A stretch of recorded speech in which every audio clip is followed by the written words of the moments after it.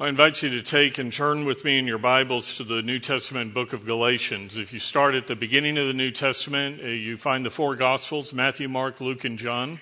Then you'll find the book of Acts, which records the spread of the gospel and the founding of the church. And then we come to the letters of Romans and 1st and 2nd Corinthians. Those are named because of the cities of Rome and Corinth to where the letters are written. And then finally, you will come to Galatians, where I want to begin reading in Galatians 1 through 10 this morning. Galatians 1:1 says, Paul, an apostle, not sent from men nor through the agency of man, but through Jesus Christ and God the Father, who raised him from the dead, and all the brethren who are with me. To the churches of Galatia, grace to you and peace from God our Father and the Lord Jesus Christ, who gave himself for our sins so that he might rescue us from this present evil age, according to the will of God, our God and Father, to whom be the glory forevermore. Amen. I am amazed that you are so quickly deserting him who called you by the grace of Christ for a different gospel, which is really not another. Only there are some who are disturbing you and want to distort the gospel of Christ. But even if we or an angel from heaven should preach to you a gospel contrary to what we have preached to you, he is to be accursed. As we have said before, and I say again now, if any man is preaching to you a gospel contrary to what you received, he is to be accursed.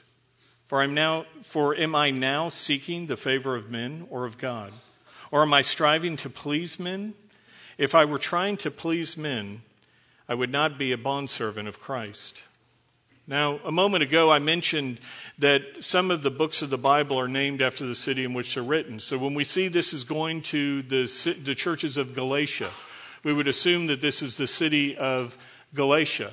But as you look at the background of Galatians, what you find is Galatia in the first century meant different things to different people. Here's a map of the area, and you see Galatia in green over there, which encompasses the territory of Turkey in our modern day. And Galatia was originally founded, the name literally means country of the Gauls. And the Gauls were a tribe type of people who were living in the area of France in our day, and they migrated over to Asia Minor, and they settled in this area. They were a fierce tribe who established this kingdom of Galatia. And eventually Rome came in and conquered the area. And when they did, they added 6 territories to the south into a new imperial province that they kept the name of Galatia for. So a first century reader would know at that day with Paul, but when we look back at the first century, we wonder, is he talking about this northern kingdom of Galatia, or is he incorporating down into the southern territories these 6 areas that were added? And down in the south, you see these different churches, Antioch, Iconium, Lystra, Derbe. These are listed as you read through Acts as churches that were founded by Paul. Now, you may be listening to this and saying, well, Roger, what does it really matter where this area is? Well, it matters in terms of the dating of when this book was written. Because if you take it to be the northern area of Galatia, the old Celtic kingdom, it wasn't until the 3rd missionary journey of Paul that Paul began to evangelize up to the north. You find that in Acts 16:6 and in 18:23. But if it's this other option down to the south, then that's Acts chapter 13 and 14, where those churches are. So if you take the northern area, then this gospel would be written from Ephesus around 54 AD, or possibly Corinth in 57 AD. But if it's the lower territory, then that places the writing of this book in 48 or 49 AD, which means it was the first of the letters that Paul wrote under God's inspiration that we have in the New Testament. And I believe it's this southern area for a number of reasons. When we get to Galatians chapter 2, we're going to find Barnabas is mentioned. And Barnabas was with Paul on the first missionary journey. And it wouldn't make any sense to mention Barnabas to these churches unless they were familiar with Barnabas as having been one of the men who shared the gospel when he was there. Also, when we get to Galatians chapter 4 and verse 13, we're going to see how Paul talks about the Galatians receiving him when he was suffering physically. And then in chapter 6, Paul speaks about, in verse 17, the brand marks on his body that he bears for the sake of the gospel. And these are pointing back to Acts chapter 14 and verse 19, where the legalists, you'll remember, tried to stone Paul to death. Legalists didn't like the message of grace that Paul was sharing, that you could be saved through grace and not following the law. And so they were following Paul around whenever he went on these missionary journeys and tried to turn people back to the Jewish religion. They were called Judaizers for this reason. And they said that you had to follow the Old Testament Mosaic law in order to truly be saved. And so as Paul comes into this southern region, which is mainly Gentiles, and he leads them to faith in Christ, a word that means the Messiah, Jesus Christ, they came in right after Paul and said, well, Paul didn't give you the full story. You have to follow the rules and the ritual. You have to be circumcised. You have to be doing the things that the Mosaic law calls on. And so this is the battle that we're going to see all throughout this book. Paul was battling these Judaizers, these legalists, who said the gospel is not just grace, but you have to add works to the gospel. Now, I told you that I believe it's the earlier 48 or 49 writing. And another piece of evidence that points to this is if you read in Acts, you see that there was a Jerusalem council that took place in 49 AD.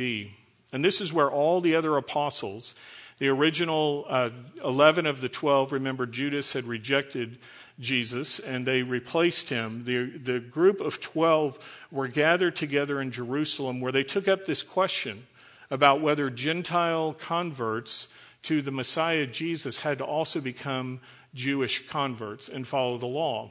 And the council was unanimous. The other apostles said, no, it is by grace alone, through faith alone, in Jesus Christ.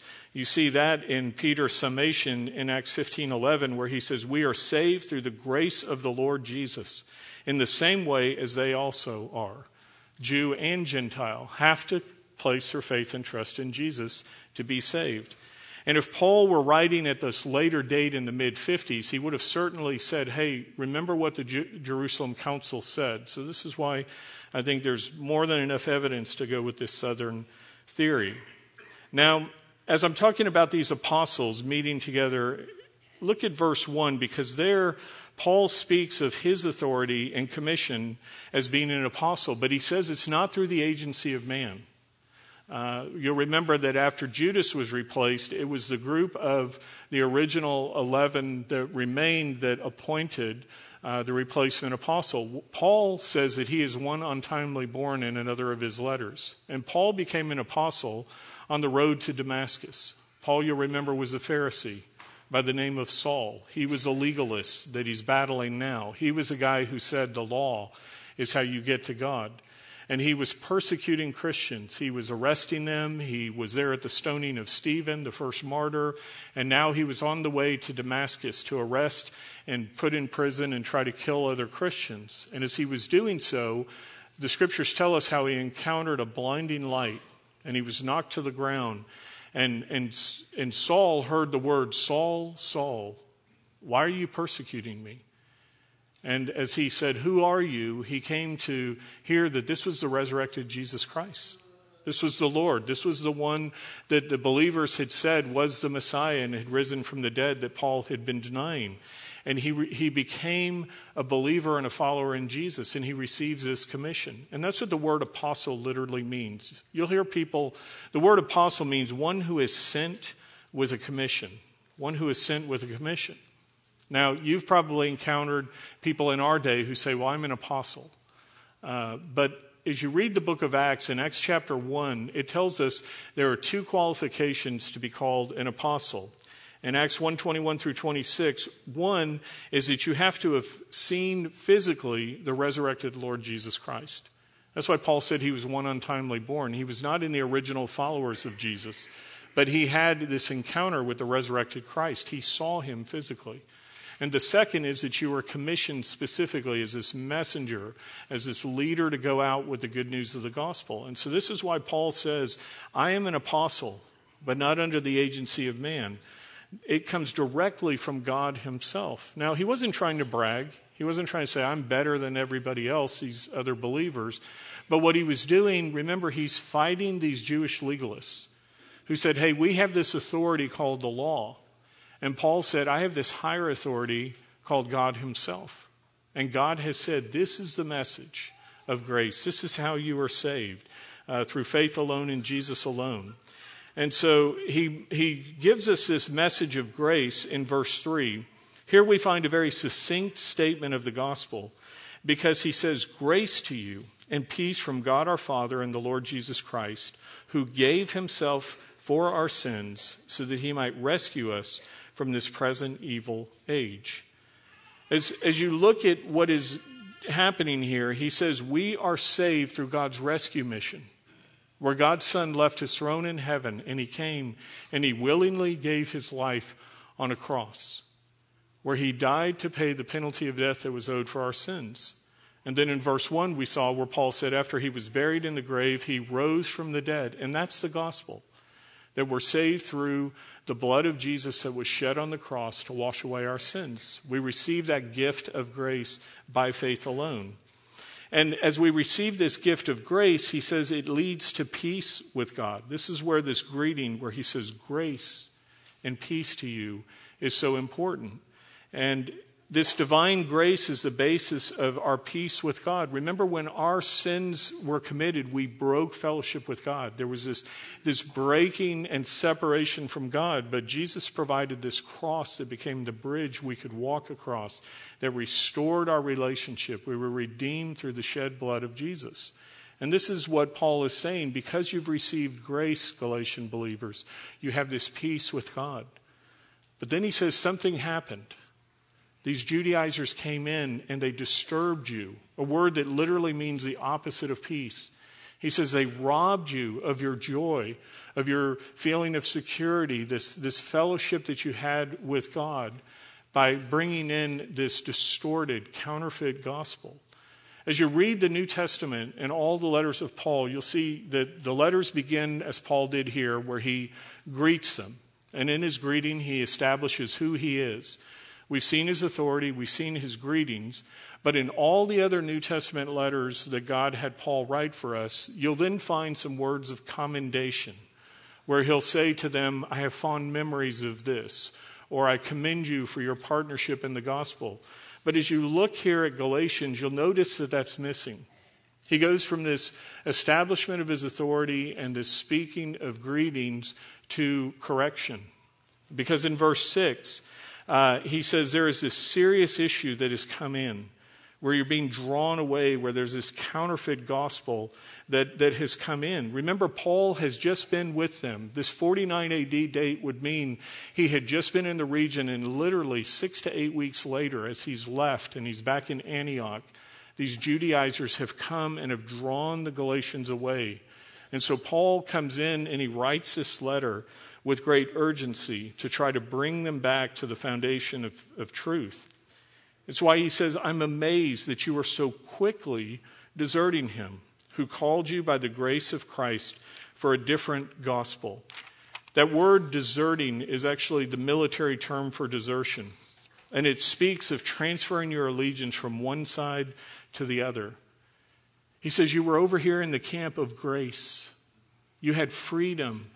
And now you're back under bondage over here in the legalistic camp. You've been drawn under these rules and rituals and works.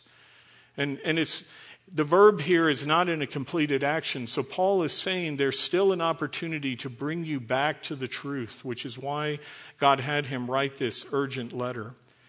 And as he does so, he's trying to help them see the division that they're in. He says, you were here free, but now you're back as a slave. He says, what slave who has been set free from his bondmaster, this taskmaster who beat and abused and had you under this yoke of bondage, why would you who were free go over here? He says, what person who was set free and had their debt canceled, where they no longer had to pay on this account to their creditors, would say, oh, let me go back and continue to pay on an account that God has closed?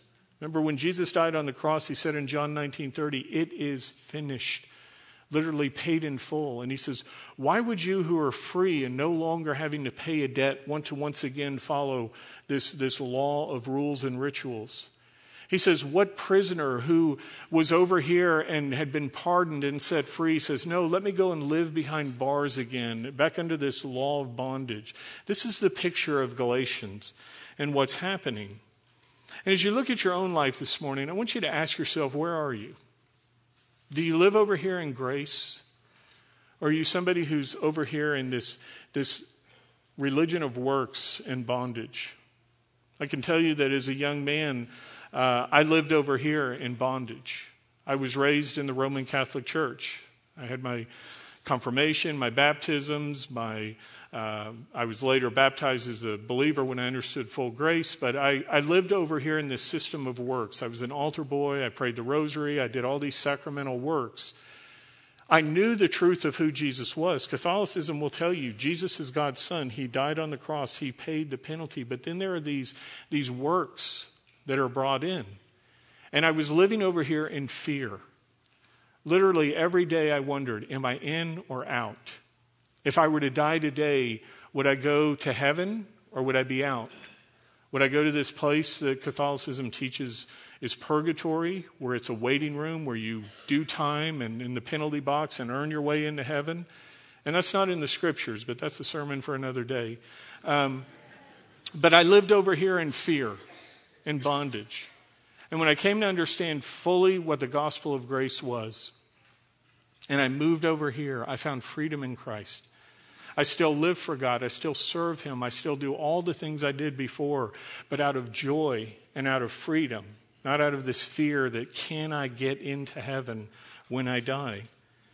And as you look at your life, if you don't understand that, I want you to memorize and live Ephesians 2:8 and 9. It says, "For by grace you have been saved through faith, and that not of yourselves, it is a gift of God, not as a result of works, so that no one should boast." And this is what Paul is telling the Galatians. Why are you back over here living in bondage when there is this gospel of grace? Now, as we're talking about what happened to the Galatians, it's a warning for all of us here today. In the baby dedications that we just did, where we had these 5 children, and in the first service when I dedicated others, I told you these are brand new babies. And parents and us as a church family have this privilege and responsibility to come alongside and walk with them and help these newborns grow in their knowledge of God, and ultimately we pray faith in God and then to walk with Him. The Bible gives us a picture when we come to faith in Christ as being born again believers. We've had a physical birth, and then we have a spiritual rebirth where we become a part of the family of God. And that's what the term born again means. Another word that is used in the Bible for a new believer is a neophyte. It's a word that literally means newly planted. And over my Christmas break, I had a break in my water line going into my house. Some of you have experienced the joy of that. Of course, it happens on New Year's Eve, and so what had happened was we had these old bushes in the front that had been there for 15 or more years, and they had grown up around the line, and they eventually snapped this line going in. So here's a picture of one of the bushes I had to dig out on the right. You can see just these deep roots and this gnarled thing. As I went in there, I had to dig it out, and then I had to use the Texas toothpick, one of those big metal pry bars. I'm in the ground and all the rocks and roots. And I pulled these roots out in order to get to where the break had been. And then afterwards, I replanted. You can see this new Texas sage bush next to it. Now, if you walk up into my yard, don't do this, please, but if you walk up into my yard and grab a hold of that new bush, you will be able to just lift it right out of the ground. You know why? Because it has this newly planted root ball. It's this tight little wad of dirt and roots that have not established themselves, unlike these other roots that have had time to grow. And so this picture of being newly planted, a brand new believer being easily ripped or moved, is what's happening with the Galatians. Because remember, Paul has just led them to faith weeks or months before. And as Paul goes away, they're still getting established in the truth. And when these Judaizers come in and they say, hey, you don't understand the full gospel. There is this man named Jesus who died. There is this penalty that was paid. But you have to add in these works. You have to be circumcised. You have to follow the law. There are things that you have to do in order to make your salvation complete. Paul says what they're doing is they're drawing them away out of the truth of the gospel. And this is what is happening.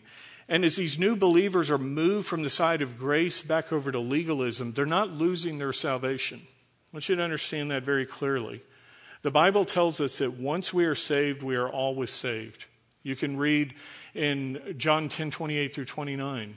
There Jesus Christ says, "And I give them eternal life, and they shall not perish, and no one shall snatch them out of my hand. My Father who has given them to me is greater than all, and no one is able to snatch them out of the Father's hand." What the picture is if you think of the nail-scarred hand of Jesus, he says we are placed in it, and he closes it around. And then he says God the Father comes and he closes his hand around this double security. And he says nothing can snatch you away. Read Romans 8:1. There is therefore now no condemnation for those who are in Christ Jesus. Read to the end of Romans 8. He talks about nothing being able to separate us from God, neither life nor death nor angels nor principalities, height, depth. He goes through his whole resume, including any created thing. That's us. He says, once you are mine, I paid too high a price, and you cannot lose your salvation. Now, what you can lose is the joy of your salvation. You can be like a young Roger who was living in fear. Am I in or out? Have I done enough today? Serving God out of slavish obedience to hope that you're good enough to get in, rather than recognizing you are in based upon what Jesus did. And then we live in that liberty out of love, not out of fear and obedience. And if you're here today trying to get to God by how good you are, you can't do it. You won't make it. Because the Bible tells us in Romans 3:10, there is none righteous, no, not one. That's you. That's me. It tells us in Romans 3:23, for all have sinned and fallen short of the glory of God. All. Every single one of us. That word sin means literally to miss the mark. It was an archery term used to describe where if you shot 100 arrows at a bullseye and 99 of the arrows hit right in the center mark, but just even one was outside of that center mark, the archery judge would walk up and write, you sinned. A word that means to miss the mark. It says you were not perfect. You didn't get 100 out of 100 arrows in the target. And for us to say, Galatians has been called the mini Romans of the Bible. And as you read through Romans, he tells us there, if you're trying to get to God through the law, you have to keep the law 100% of the time. And he says you can't do it. Remember Romans 3:23, all have sinned. And as sinners, the problem is we owe a penalty of death. Because Romans 6:23 goes on to say, the wages of sin is death, but the free gift of God is eternal life through Christ Jesus our Lord. Wages are what we earn. You go to your job, you get a paycheck, that's your wage. If you say, God, I'm earning my way home to heaven by going to church, putting money in the plate, doing nice things, God says those are all great, but you're a sinner. And because of that, you owe a penalty of death. And that death penalty has to be paid. It's why Jesus died on the cross. He died to pay the penalty in full for your sins and mine. And this is the gospel of grace that is being talked about all throughout Galatians. Now, as we're talking about this gospel of grace and placing our faith and trust in Jesus, not only is there a restoration of this broken relationship with God in heaven, but there's rest.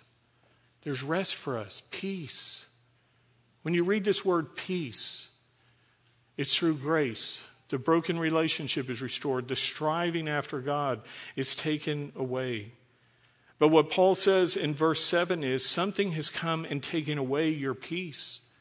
He says somebody is disturbing you.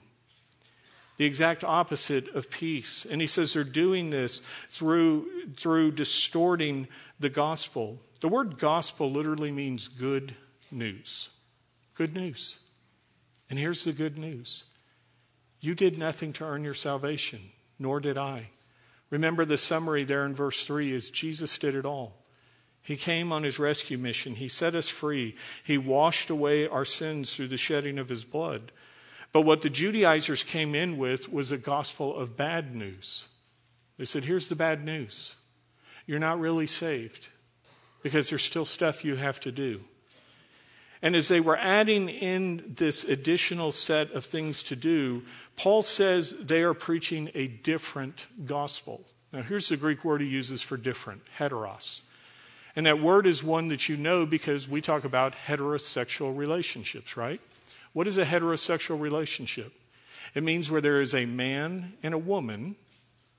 The word means another of a different kind. Well, human beings, there are different kinds of humans. There is a man and there is a woman, two different genders. So you are human, but you are another of a different kind. And he says they are coming in and saying there are two gospels. There is a gospel of grace, and then there's a gospel of works. And they're saying this is just another of a different kind. And what Paul says is, no, there is no other gospel. Have you read John 14:6? Jesus Christ, God himself said, I am the way and the truth and the life. No one comes to the Father but through me. Jesus says there's one way home to heaven. And that is only through what I did on the cross as I paid the penalty of death. And anybody who comes in and says there is another way home to heaven, he says they are preaching you a different gospel that, look at what he says, is really not another. He says you don't have a man or a woman, you have an it. You have something that is neither when you are preaching this other gospel, because it can't get you to heaven. And so as Paul is saying this, he says they are distorting the gospel there in verse 6. This word for distorting is the Greek word metastrepho, and it means to pervert, to twist, or to distort. And it literally means to change it from what it is to the exact opposite. As you read through the Bible, you'll find this word in Acts 2:20. There it describes the sun which is shining being turned to darkness. It's the exact opposite. The sun that produces light, he says, is now dark. He says in the book of James in 4:9, laughter is turned to mourning. You've gone from joy and laughing to weeping and wailing, the exact opposite of what it is. And this is what happens when you take the gospel of grace, which is something God has freely given.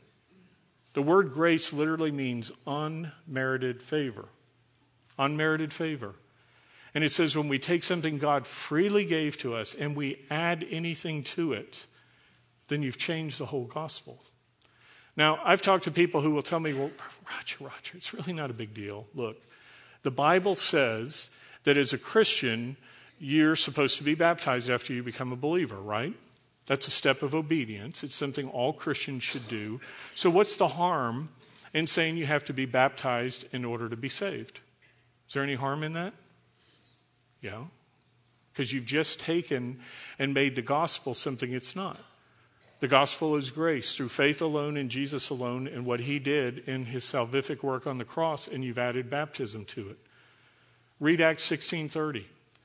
Paul and his companions were in jail, and God set them free, and the Philippian jailer came to them in fear after they had been set free by this earthquake, and he said, Sirs, what must I do to be saved? The most direct question in the Bible about how are we saved. And in Acts 16:31, the very next verse, he says, believe. Not believe and be baptized. Not believe and speak in tongues. Not believe and join the church. Not believe and receive the ordinances like communion. He says, believe and you will be saved. Now, a few verses later, we see the Philippian jailer and his family are baptized, but not to become believers, but because they are believers. Baptism is a picture of being buried with Jesus as he went into the grave, and then 3 days later he rose in newness of life and came out. When we baptize somebody, you'll hear us say many times, buried in the likeness of Christ, raised in newness of life. The water does not wash away our sins. The blood of Jesus did that. This is a picture of being buried and having this new resurrection. So if you add anything to the gospel, you've changed it. You've made it a heteros, another of a different kind, something that is really not the gospel. In Galatians 2:21 that we'll come to later in this series, Paul says, I do not nullify the grace of God, for if righteousness comes through the law, then Christ died needlessly. No reason Jesus had to come and die on the cross if anything else is needed. Now in verses 8 through 9, Paul says, but even if we or an angel from heaven should preach to you a gospel contrary to what we have preached to you, he is to be accursed. As we have said before, and I say again to you now, if man is preaching to you a gospel contrary to what you received, he is to be accursed. This word accursed is the Greek word anathema, and it is the strongest word there is. It literally means damnation. I didn't make a slide because I didn't want you looking at the word damn up there. All right? He says you are to be damned. You are to be judged. It was a word that was used of the things that were placed under the ban for destruction. When the Jews would come in and conquer a city, rather than keeping the loot, God said, put it aside. It is to be utterly destroyed. And that's what this word anathema means. It speaks of the judgment that comes at the end of the world when those who have not come to Christ are set apart, separated from God for all eternity in the second death in the lake of fire, what we call hell. He says you were set apart from God. And this is what this word means. And he says those who are preaching this other gospel are doing that. They're setting people apart to anathema, judgment and separation. And he says you will be set apart for judgment and separation because of this false counterfeit gospel you're preaching. Now, you may be sitting here saying, well, Roger, this is all great, but I live in 2020 in San Antonio. This stuff that was happening to Paul in the first century, it really doesn't have any bearing on me today. If that's what you think, let me ask you if you've ever heard of Islam. Has anybody here heard of Muslims and Islam and the Quran? Do you know where the gospel that the Islamic people follow comes from? They claim that the angel Gabriel showed up in 600 years after Paul was writing this. Remember, God said, I know what's coming. And he says, if anyone comes along and says, I have a new revelation, a new way home to heaven, and it even comes from an angel of heaven, what does Paul say we're to do with it? Reject it. It's false. It's counterfeit. It will lead to damnation. And 600 years after Paul wrote this letter, Muhammad was said to receive from the angel Gabriel a different way home to heaven through works, through jihad, through various ways. And Paul says that's false. And if you want something a little closer to home, both geographically and time-wise, have you heard of Mormonism? In 1830, Joseph Smith said the angel Moroni appeared from heaven with this revelation of a new way home to heaven through works and this mixture of who Jesus is. They use the same words as we do, but they have different meanings. And Mormonism teaches a counterfeit, false way home to heaven. Now, I know I'm stepping on a lot of toes possibly here this morning. We live in a politically correct society that says, don't use words like hell and judgment and damnation. Don't talk about sin. We live in a world that says nobody should claim exclusive truth. Nobody should be able to say that their way is the only way home to heaven. I'm not saying it. God said it. And as a pastor who is preaching God's word, I'm going to say what God said. Friends, I would rather you leave mad today at me than leave lost. This is a hill worth dying on. Jesus thought Calvary was a hill worth dying on in order to save us from our sins. As Paul said, if he didn't have to die on that hill called Calvary, if there's some other way home to heaven, then the death of Christ was needless, worthless. Didn't need to happen. But Jesus said there is only one way home to heaven, and I am the way and the truth and the life, and no one comes to the Father but through me. And Paul was somebody that said, this is a hill worth dying on. He says, I know this isn't popular. Look at what he says in verse 10. He says, for am I now seeking the favor of men or of God? Or am I striving to please men? He says, if I were still trying to please men, I would not be a bondservant of Christ. Translation, Paul says, I would have stayed a Pharisee. I would have stayed the guy who said there's a way to work your way home to heaven, follow the law, do these things. He said, I was popular among the legalists. I was rising in the ranks of Pharisaical, up-and-comers. And he says, all of that went away when I encountered the resurrected Lord who told me, I am the way, the truth, and the life. No one comes to the Father but through me.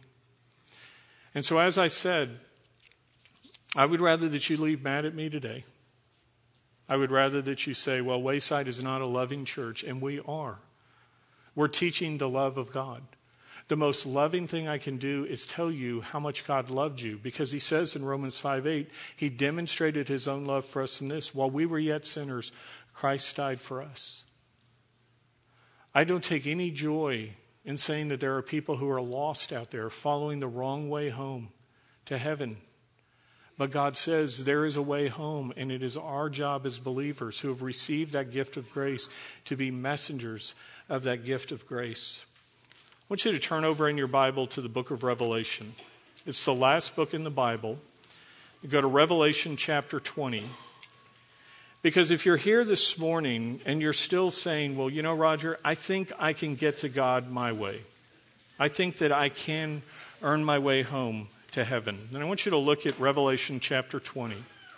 Because in Revelation 20, we're told about the end of time, where the last judgment takes place, where Jesus, the book of John tells us that God the Father has given judgment to the Son. So when we read about the one seated on the throne, this is Jesus Christ himself. And in John chapter 20, beginning in verse 11, this is what it says. Then I saw a great white throne, and him who sat upon it, from whose presence earth and heaven fled away, and no place was found for them. And I saw the dead, the great and the small, standing before the throne. And books were opened. Notice that that's plural. Books were opened, and another book, singular, was opened, which is the book of life. And the dead were judged from the things which were written in the books, plural, according to their deeds. And the sea gave up the dead which were in it. And death and Hades gave up the dead which were in them.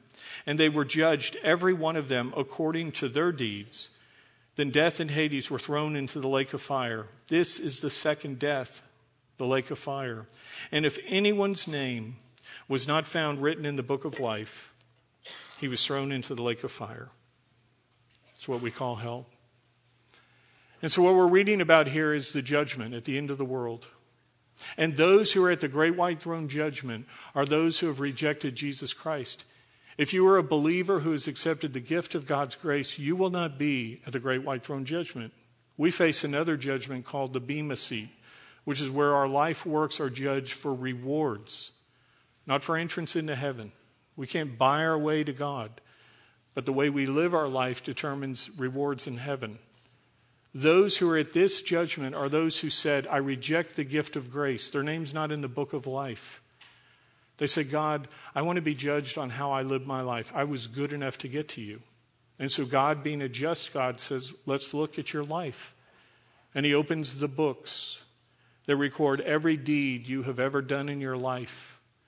And he's looking through it and he goes, wow, lots of great stuff here. You served in Vacation Bible School. You helped a little old lady across the street. You did all these other nice things. And he goes through your whole life works. And he says, but I also see here where you sinned. Even once, you took that cookie your mom told you not to. You lied about that thing. You stole this. That's sin. And God, as a just God, says, I'm holy. And sin cannot reside in my presence. So the penalty of sin has to be paid. And he said, I did that. Remember, Jesus is the one judging. And he said, I did that on the cross. But because you've rejected my gift of grace, you've chosen to pay the penalty yourself. And because you physically died the first death, he says the second death of separation from me, from you, for all eternity takes place. And you're sent to the lake of fire. And so the question this morning is this. Have you ever accepted God's gift of grace? Have you ever said to God, I recognize I'm a sinner, a person who has not been perfect. And because of that, God, I know I owe a penalty called death. And as such, God, I am choosing to give you the place not only as the throne leader of my life, but as the one who gave your life in my place. I accept your death as the payment for my sins to wash away the penalty of death. And if you've done that, you are saved.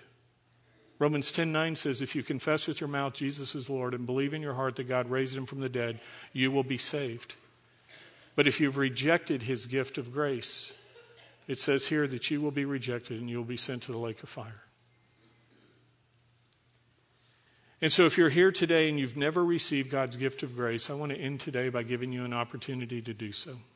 I'm going to pray a prayer. There's nothing magic about the prayer. It's just your way of saying to God, I'm confessing with my mouth. That is saying the same thing as you say, God, about who your Son is, the one who died for me, the one who gave his life to give me the gift of eternal life. And I accept that gift today. If you'd like to do that, then pray this prayer with me. You can pray it in the privacy of your heart and mind. You don't have to walk the aisle, raise your hand, or even say it out loud. Just pray this prayer if that's your desire. Dear God, I'm a sinner. I've tried to live a good life, but I know I've made mistakes. And because of that, God, I know I deserve a penalty of death. I thank you, Jesus, that you came and you took my place, that you paid that penalty for me. And I accept by faith you as my Savior, the gift of your grace today. I thank you, God, that you've given me this gift of new and eternal life, and I pray that you would help me to walk in newness of life. I pray this in the name of my Savior, Jesus Christ. Amen. If you prayed that prayer, there are going to be prayer leaders here at the front at the end. We would love to talk to you to make sure you understand the step of faith you just took. And for the rest of us who know the Lord, God calls on us to go and be messengers of his grace, to share the good news of what he's done.